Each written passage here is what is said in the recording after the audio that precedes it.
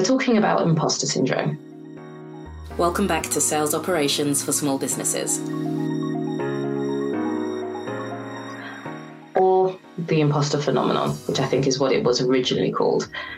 A lot of people are affected by it. I have been affected by it a lot. It's gotten easier over time, thank goodness. That's one of the messages that I'm looking to bring to you today. But I'm sharing it because it doesn't miss people who work in sales operations. There's no magic spell.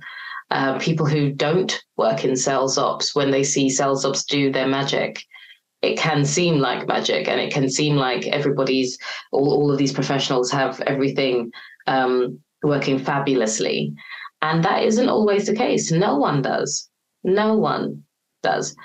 And I have somebody who I mentored for a while. They're doing well now. They're in RevOps specifically right now, but they're doing well. And she had some experience with it because she was new, but she didn't necessarily grow up in sales ops, how a lot of people do. So, and ended up just being dragged in to do some of the data for a long time. She rose quite fast, let's say. And so she didn't feel like as if she had a lot of the history to be able to support her findings of this is what I think we should do, despite the fact that she has such a good brain. She knows what she's doing, but because people then take your answers and they run with it, or if they don't run with it and they're questioning it, you get that fear of, oh, I might be wrong. We all might be wrong on lots of things. What I'm here to share is that it's about your logic. It's about the logic that you're using to make decisions on certain things. If you're doing some calculations and you need math, make sure your math is correct, clearly. But the imposter syndrome affects everyone. It does affect me. I've been in this game now for a long time. I didn't even know it was called sales operations for the majority of time that I've been doing it. I didn't even know. I thought it was just some weird bit in between sales and operations and project management / delivery that I happen to be very interested in and had an eye for being able to fix because I'm really efficient. I love efficiency. And so I just thought it was my thing. I didn't know it was a thing. And I was doing all of the things anyway. I was sorting out the funnels and looking at the leads and training people in how to actually work with the rest of the business, training the salespeople. I was doing all of the things without knowing it was sales ops. And yet I still had imposter syndrome. You'd think once I realized that, oh, this is sales ops and I've been doing it the whole time. Oh, great. I know what I'm doing. No, that's not what happened. So it doesn't matter what stage you're at. You can still be affected by it. And so the story I want to share with you is where she's in a new company now. And lots of people, it's a young company. There's, I think, roughly 70 people. And because she wasn't there before, clearly, everybody was just taking bits of sales ops and doing them. So lots of people were involved. And lots of people still are involved. And lots of people have loads of ideas of how to fix the things that they built before when they didn't have a strategy, but it's now causing problems. So they're fixing individual things and not looking at the bigger picture. And what's really interesting is that was one of the things that she used to struggle with, in that she kept looking at the really, really fine detail, trying not to make a mistake, but kept looking at the really, really fine detail and missing the bigger picture of what's the actual question that we've got that we need to answer? What do we actually need to deal with? Because if any of the changes that you're making fix the tiny issue over here, that's good. But if it doesn't push the whole thing forward, then why are we doing it? And that doesn't mean that you don't fix teeny tiny things, because things can have knock-on effects. But in a lot of cases, because companies, we end up building things in a very piecemeal kind of way. We tack onto bits and pieces, something that doesn't really fit here, just to make things work, particularly in this situation. And then over time, you end up with this amalgamation of something that doesn't really look like any one particular shape. And then so if you just tweak this bit over here, you might not need to, because it might not exist once you've cleaned everything else up. It might not be as important as it looks.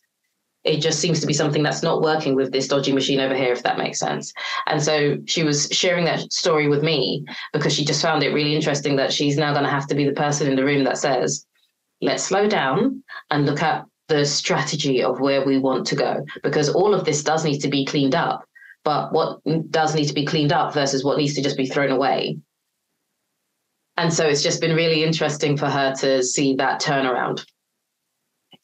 So with imposter syndrome, it's easy to feel like as if you don't know what you're doing. I can promise you, if you're in sales ops, if you've been drawn into it because you're particularly good at project management or analytics, or you were the person who knew about data, but you were in sales, because that's pretty much those things, that's how it happens. You probably know more. By probably, I mean very, very strong probably. You probably know much more about sales ops than anybody else in your company, particularly in a small organization. The owners and the head of sales and whatever, they would have been reading all of the books, and they're online and they are learning because it's a new company. They are learning, but they're learning about sales. They're not learning about sales ops. There's a difference. Sales is, when people are learning about sales, that's learning about selling. Sales ops is about reducing friction to increase sales. And you reduce friction by getting the customers in the door, making sure the salespeople know how to deal with them and know how to deal with themselves and what's expected of them, and then what's expected of them for the rest of the business. How does the sales team interact with the rest of the business? We reduce friction to increase sales. We get the sales training for the salespeople because we're reducing that friction so that it's easier for them to sell. That's everything. That is everything. There's lots of different explanations, but the one that I found the easiest to remember: reduce friction to increase sales. Because if you forget about the reducing friction part, all you're doing is building with a new shiny object and building and building and building, and they won't necessarily they won't connect. And it's hard. So I do feel for you if you're experiencing it. It does come and go. But due to the ways of the world, we do feel these things every now and again. I think it's really good to have, I have a little good box, I call it. It's a folder that I keep on my Outlook that I store emails in that are particularly complimentary about my works. And sometimes when you're just feeling imposter syndrome, it's not about the specific task, it's just general. A lot of times you're probably just feeling down anyway, and the downness has chosen your work to display itself. That's what it usually is, because all the rest of the time you're kicking bum all day long, and it works.